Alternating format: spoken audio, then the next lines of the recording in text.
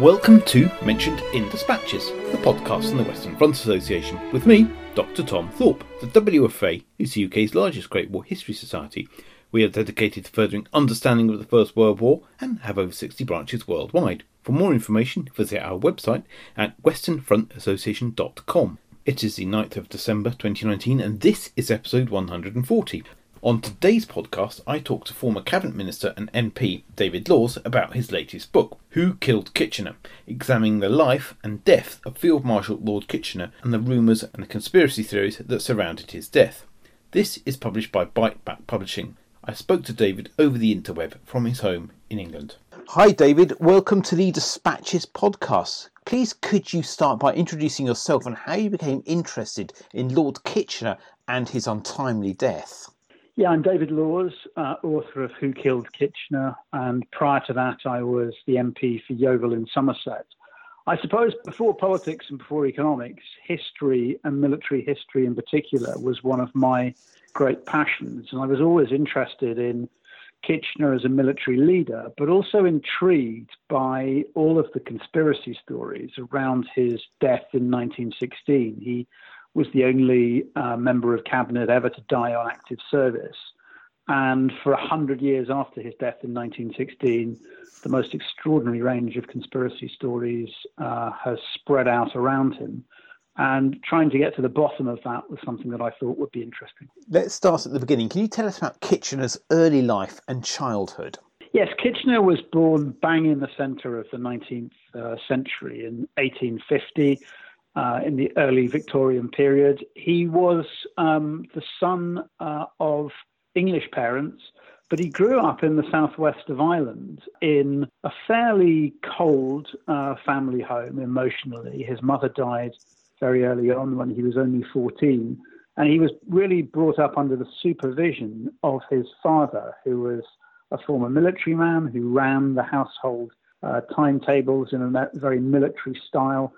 Not, I think, a very emotionally supportive individual, and somebody who was rather eccentric. He apparently used to sleep under cut-up newspaper sheets each night because he thought that there was something unhygienic about using ordinary sheets. So it wasn't a conventional upbringing. It would have been, I think, a bit lonely and a bit detached from friends because he was educated to a large extent at home. Now, Herbert chose the army as a professional soldier and then rose to become a field marshal. Can you tell us about his military and colonial career up to the outbreak of the Great War? Yes, I think anyone who knew Kitchener in his early days would have been surprised that he ended up as a field marshal and this great military leader. He went into the military really because that was his father's background. He wasn't a star candidate by any means. He was eventually admitted to the Royal Military Academy in Woolwich, where engineers and artillery officers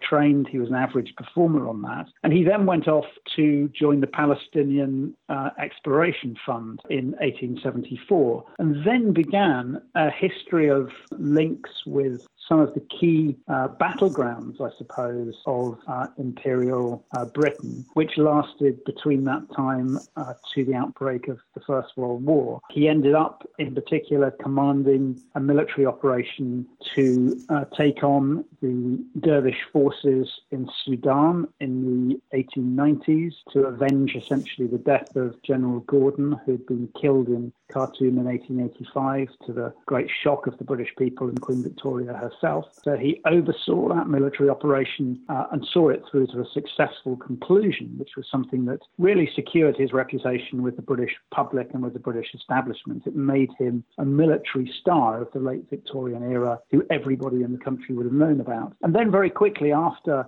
fighting that successful campaign, he managed to get himself posted off to South Africa to fight in the Boer War, to lead British forces between 1900 and 1902. He took over the leadership of that campaign at a time when it looked as if it was pretty much, the war was pretty much won, and then found himself fighting a very difficult guerrilla campaign against the Boers. But he saw that through to a conclusion, and the victories in South Africa and in the Sudan meant that he had this phenomenal reputation amongst the British public as really the most effective and impressive military leader of the late Victorian era. And did this sort of public adulation continue to the First World War, and was it universal? His reputation amongst members of the public was very high. They remembered the military successes in the Sudan and in South Africa. They were aware of the work that he did probably in Egypt and in India, more on the civil front than on the military front. But there were some clouds on the horizon. There were some clouds because of some of the things that had happened associated with the victories in the Sudan and in South Africa. In the Sudan in particular, after the Battle of Omdurman, a large number of the dervish troops appeared to have been killed by the British-led forces rather than taken into captivity. And in South Africa, Kitchener had rounded up many Boer women, children and adults and put them into so-called concentration camps to really impose a control over Boer-occupied territory and to make it easier for the British military to take control of it. And many of those Boer farmers, many of the women and children had died in those concentration camps. And there was something of an outrage of that in the British Parliament, which damaged Kitchener's reputation, particularly amongst the Liberals in the British Parliament, who thought that some of the methods that he used were unacceptable. So away from the public persona that Kitchener had, what was his private character like, and how did people find him when they met him? Kitchener was a very distant and aloof man. That's what most people found. They found it difficult to get through to him. They felt he was a very private individual. And his reputation, therefore, was very much as somebody who it was difficult to communicate easily with. He didn't like sharing information. He didn't like bringing people into his trust and confidence. He had a small number of military staff officers who worked for him, who were very close to him and he was close to over long periods of time. And those individuals probably saw a more relaxed, a more sort of personal vision of this steely field marshal. But that was not a private image that most people were able to get any impression of. Now, in August 1914, he was appointed Secretary of State for War. How did he perform in this role in the 2 years, I suppose, he held it? Kitchener started off as Secretary of State for War very well. He was the first military leader, indeed perhaps the first member of the government, to realise that this war that people were hoping would be over by Christmas was actually going to last 3 or 4 years. And Kitchener immediately started planning for a long war. He started planning for the recruitment of hundreds of thousands, maybe even millions of troops. He put in train the early actions in order to significantly increase the production of equipment and ammunition. And in that sense, he was quite far-seeing. He was also quite strategically aware. He could look beyond the battlefields of the Western Front and understand that this war against the Germans was only really going to be won if all of the Allied nations could be kept in the fight to keep up the pressure on Germany. So he was acutely aware of the importance of Russia and how Russian attacks and Russian pressure on the east of Germany could help to pin down German forces and help the French and British to cope with the very powerful German army. But as the war went on and the stalemate on the Western Front continued, with high casualties on all sides, really, for all armies, Kitchener began to get the blame for some of that stalemate. And he also eventually agreed to an operation in Gallipoli in Turkey, which was a notable failure. It was an attempt, really, to use naval forces to achieve a bit of a breakthrough on the Eastern Front, relieve some of the pressure on the Russian forces. But it was really a failure. It couldn't successfully take place without ground forces. And eventually, when ground forces were sucked in, it was too late. The Turkish army had deployed large numbers of troops.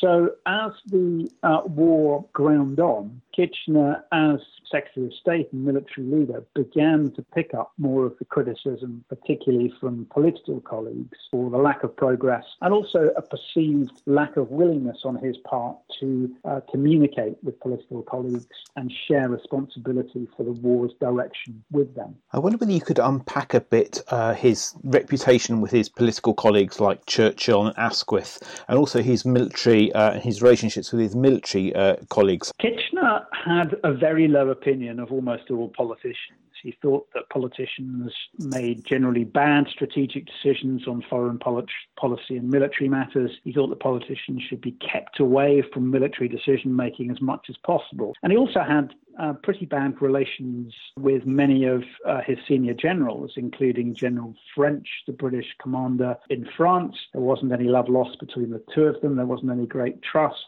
Kitchener didn't think that General French was doing a good job, and he even attempted to replace him at one stage. So although Kitchener was well respected by the British public, he gradually began to lose the confidence of the cabinet and of some of the senior military commanders. And in spite of that, he failed to share information with them. He didn't really trust them. Indeed, on one occasion where he was challenged about whether he could give more information to the cabinet about his military plans, he commented privately to a friend that if he told the cabinet about military plans, then within 24 hours, most of them would have told their wives about it. The party said from David Lloyd George, who would tell other people's wives. So he was not a man that trusted his political colleagues, and they in turn began to have serious doubts about him. I mean, one intriguing detail that comes from your book that might have led to people not trusting Kitchener was his habit at kleptomania. You indicate that he had a tendency to minor larceny. What did he steal, and what was his motivation for this? Well, as I think Kitchener became more well-known, as he had more military awards and the recognition amongst the population that he did through winning these great military victories, he seemed to think he could get away with anything he wanted to. He had some rather odd, for a military man, pastimes, including collecting porcelain and flower arranging. And when he visited other people's properties, big sort of country houses, he seemed to think that he only needed to pay a compliment for some item of porcelain or some other decoration for people to give those items to him. And when people didn't take the hint, he seemed to just nab the items and walk off with them. And there are some stories about friends of his actually removing some sort of precious items from their houses and hiding them before he came round for a weekend, because he did have this habit of pinching household items from other people's property where he liked them. Now, we reached the summer of early 1916 and Kitchener was appointed to go on a diplomatic mission to Imperial Russia.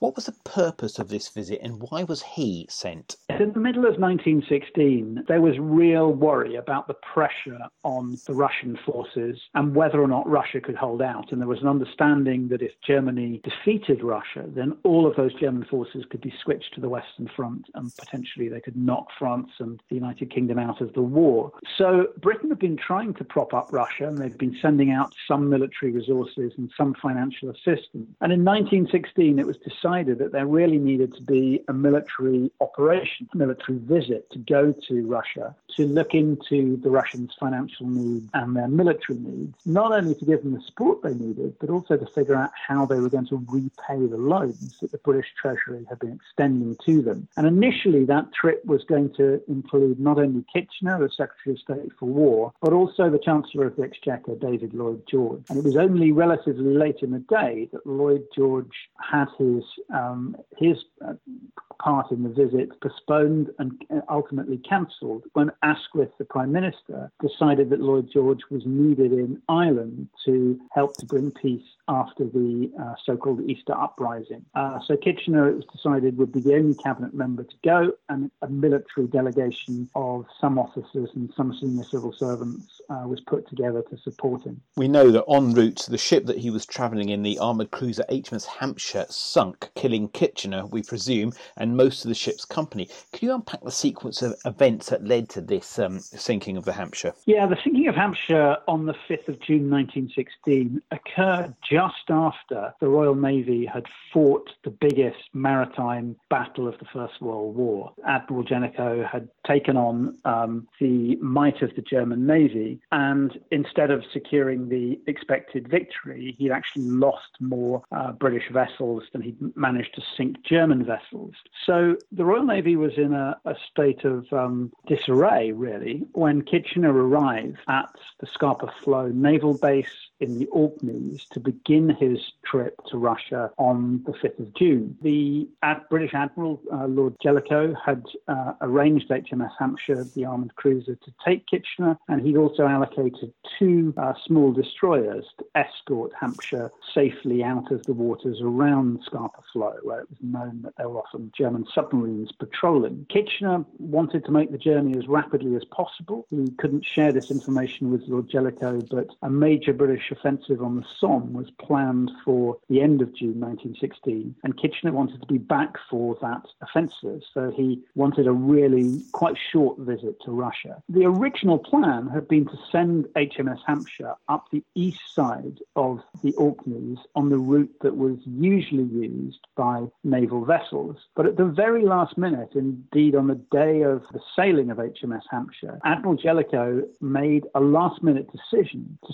switch the route of HMS Hampshire from the east coast of the Orkneys to the west coast. And he did that because a massive area of low pressure, a huge storm, was making its way across from west to east above the Orkney Islands. And it was believed at that time that the wind would be blowing head-on into HMS Hampshire as she made her way to the northeast, and that would mean that the destroyer escorts were not able to keep up with her. So at the very last minute, the route of Hampshire was switched, and that turned out to be a disastrous decision. So how was the death of Lord Kitchener greeted by the public in June 1916 once they heard that his ship had sunk? There was a huge outpouring of grief in Britain when the news came through that Kitchener and his delegation had all been lost. He, for decades, had been the face of the British Army. He was a highly regarded Secretary of State for War by the ordinary public in Britain, and they were shocked that somebody this important could be lost on active service in this way. So the death of Kitchener in June 1916 created as much public shock as, say, the death of Princess Diana in our own times. It was a major shock to the nation. The other thing that was very shocking was also the very high death toll of the Hampshire's company, in terms that the boat, or the ship rather, foundered very close to Scapa Flow. It took around half an hour to sink, and it was in sight of land. And it seems remarkable that a ship of that size could sink with so many on board, given it was so close to other vessels that could have come to its aid. Yes, there were 749 people on Hampshire when she was blown up by a German mine making her way up the west side of the Orkneys. And only 12 of those people got to shore, in spite of the fact that Hampshire could be seen sinking in almost midsummer. So the light was there right into the evening, and people on Orkney could actually see the Hampshire as she was going down. But there were a number of reasons why so many of those on board died. Firstly, when HMS Hampshire was rerouted by Admiral Jellicoe up the west side of the Orkneys in order to avoid the gale force winds that were supposed to be blowing down from the northeast. Unfortunately, just at the moment that Hampshire set sail, the winds turned round and blew right into the face of Hampshire. And that meant that the escorting destroyers were not able to keep up, and they were actually sent back to port. So when HMS Hampshire hit the German mine, as it turned out, there were no other escorting vessels with her. In addition, she was hit right in the middle of a force 9 gale, in some of the coldest weather in the Orkneys for that type of year, with the seas almost freezing cold. And Hampshire herself sank very, very quickly because of the effect of the explosion on her. So what you had was a vessel going down quickly in terrible conditions and with no other vessels anywhere nearby to rescue those who ended up in the water. And worse still, when Hampshire was blown up, the electric power went out on the vessel. And as a consequence, none of the boats on board to look after people when Hampshire went down, none of them were actually able to be lowered into the water. Many of the sailors got on board those boats and hoped that as Hampshire gradually settled in the water, the boats could float off. But unfortunately, at the last moment, as Hampshire was sinking, it flipped upside down and sucked down into the water all of the sailors on board those boats. Now, very soon after Kitchener passed away, theories about his death started to circulate. What were these conspiracy theories, and did they have any basis in fact? There were an astonishing range of conspiracy stories. stories. Some claimed that the British government wanted to get rid of Kitchener, and there was an element of truth in that they did actually, many of the cabinet wanted to remove him as Secretary of State for War, but they obviously didn't want him to be killed. But there were rumours that the cabinet were trying to get rid of him. There were rumours that people on the islands of Orkney were not allowed to help in the rescue mission, and that was regarded as suspicious. There were rumours that the Germans knew about the sailing of Hampshire and had been tipped off and were there to sink her, perhaps with German submarines firing torpedoes. There were rumours that the Russians had betrayed him. There were rumours that the Irish had placed bombs on board the ship. And there was even a rumour that a South African spy had got on board, signalled to a German submarine, given away Hampshire's position, and then the spy had escaped on board a German submarine. In each case, there was usually some small nugget of a fact that was behind the conspiracy theory. But all of the conspiracy theories actually turn out, when you analyse them carefully, to be nonsense. Unfortunately, the British Admiralty unintentionally gave some credibility to the conspiracy stories by failing to release a lot of the information around the Hampshire, not just during the war, but for decades afterwards. And indeed, the final files about the sinking of Hampshire were not released until almost 100 years after the Hampshire had sunk in 1916. Now, one of the authors of these conspiracy theories was Frank Power. What stories did he tell, and how did the authorities respond to his allegations? Frank Power was a pretty low-grade journalist who, from 1916 onwards, for the best part of a decade, wrote a whole series of conspiracy stories about Kitchener's death. Not all of them actually consistent with each other, but picking up on every allegation that was made, every fact that didn't seem to be supported by another fact, every bit of gossip and rumour that was around. And Frank Power, whose real name was actually Arthur Freeman, drove the British authorities insane. These stories and conspiracies were aired in Parliament. Allegations were made by a number of MPs on the floor of the House of Commons. There were constant stories in the newspapers. And eventually, the British authorities were driven so insane by all the conspiracy stories that they did something very unusual. And 10 years after the sinking of Hampshire, they published a white paper to try to rebut all of the stories that Frank Power and others had been spreading. Eventually, Frank Power overreached himself, claiming to have found Kitchener's body in Scandinavia. He claimed that it had been washed up and buried in Scandinavia and that he was going to bring it back to the United Kingdom. He brought a coffin back into Waterloo Station and took it to the local undertakers, claimed that it was Kitchener's body, but unfortunately for him, the Home Office seized the coffin, crowbarred it open, and found that it was empty apart from a small layer of tar at the bottom of the coffin to give it a feeling of weight. And after that incident, Power's credibility really was shot through and never recovered. I think what's really interesting from a lot of these theories is that we think that conspiracy theories are a relatively modern idea with fake news and things like that, but politicians and press during and after the First World War still had great faith in these stories. Why did they have so much traction with the public at the time? I think it is interesting to see that a lot of the ingredients in conspiracy stories, sort of media chasing members of parliament, revenue chasing newspapers, journalists who want to make their name, they were all there in 1916 just as they are here with us today. I suppose the problem is that firstly, there are some people who just love to believe conspiracy stories, and there are always discrepancies in the information received in cases such as this, where something really dramatic happens. There is information collected from multiple different sources, and sometimes the information doesn't add up, which therefore can feed conspiracy stories. But you also had in 1916 what you still have today, which is the tendency of the authorities not to want to be transparent, the tendency of the authorities to want to cover things up, to hold inquiries very rapidly and out of the public eye. And that's what happened in 1916 after Kitchener's death. There was a very short investigation that was carried out by the Admiralty itself within 24, 48 hours of Hampshire going down. That concluded basically that nothing was done wrong and there was nothing really that could have prevented the ship from sinking. And after that, the UK authorities really didn't want to give out any more information about what had happened. And that simply created a vacuum in which the conspiracy stories could multiply. Now, Kitchener's reputation today is still reasonably tarnished, and you could say he looks very similar to General Melchett, or maybe the other way around.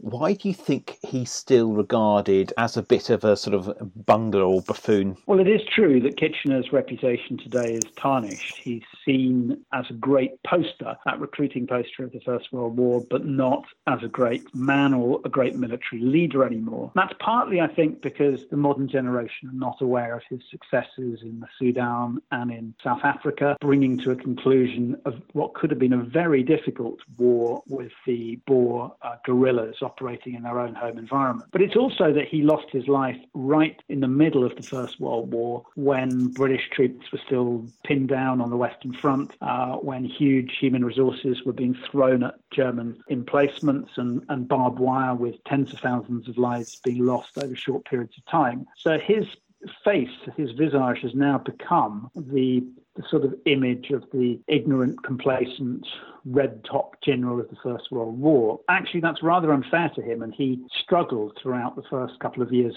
of the war with the understanding that actually it was going to be very difficult to break through the German lines, but also the necessity of taking some action, putting some pressure on the Germans because of the fact that if we didn't in the West, then there was a real risk that the Russians could be knocked out of the war. Had Kitchener survived 1916, had he managed to cling on as Secretary of State for War to the end of the war, which I think is likely, then his reputation might have a different gloss on it than it has today. He would then, I think, have been more likely to be seen to be the man who in 1914 put in place the necessary resources, human resources and military resources, which allowed us eventually to emerge from having a really very small British army at the beginning of the war in 1914 to having forces on a scale that could defeat the might of Germany 4 years later. You've become very intimate with him, writing a biography of him and his legacy. What do you make of him? I think that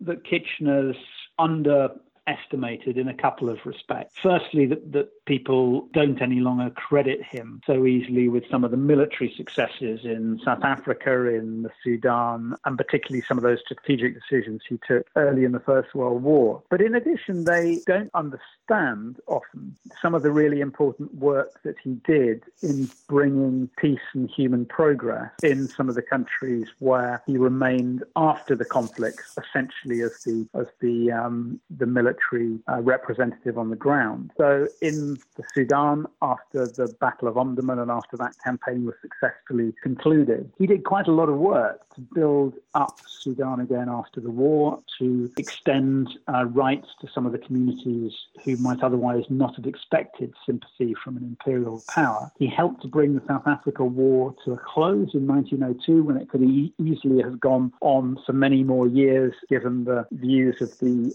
civilian authorities on the British side out in South Africa, who were really determined to force a total defeat on the Boers. But Kitchener actually put in place discussions with the Boer leaders, which allowed them to eventually sign a peace treaty. And some of these aspects, the peacetime aspects, the peace-bringing aspects of Kitchener, are far less well understood today. And I think a perspective on some of the work that he did to bring peace in these lands is important to understand the fully rounded man. Do you think there's anything that we can learn from his life and death, in terms of trying to learn from history? What can Kitchener teach us? I think that one of the things that we can learn from Kitchener is the importance of planning and preparation. He managed to deliver military victories in the Sudan and in South Africa by a rigorous focus on planning and organisation. There was nothing accidental about the victories in the Sudan or South Africa. Indeed, in Sudan, he had to build an entire railway across one of the bleakest deserts in the world in order to move a sufficient army to take on tens of thousands of dervish troops. And it was that work on planning and organisation that was so important early on in the First World War to give us the troops that enabled us to stay in the battle against the might of Germany's army. So we have that to learn from Kitchener. And I think we have also to learn from Kitchener and the conspiracies around his death, just how easy it is for conspiracies to spread when big news stories such as this break. There are always people who want to make claims. There are always people in the media who want to hype stories up, people have an interest in doing that. And there is always the tendency of the government and the authorities to want to cover up, to want to refuse to put information out into the public sphere, and that then tends to feed the conspiracy stories rather than killing them off. So I think we have those two things to learn today from Kitchener and the circumstances surrounding his death. Finally, David, Christmas is approaching fast. Where can people find out more about your book? Well, the publisher of my book is Biteback Publishing, and people can easily go online to find out about that. It's also obviously available through all of the usual online and offline booksellers. There's also a BBC History podcast about the book that people might also want to look at. David, thank you very much for your time. Thank you very much. You have been listening to the Mentioned in Dispatches podcast from the Western Front Association with me, Tom Thorpe. Thank you for all my guests for appearing on this edition. The theme music for this podcast was George Butterworth's The Banks of Green Willow. It was performed by the BBC National Orchestra of Wales, conducted by Krish Russman, and produced by Biz Records. This recording is part of a collection of orchestral works by Butterworth, performed by the BBC National Orchestra of Wales and supported by the Western Front Association. This is available from all good record stores under the record code BIS 2195. Until next time.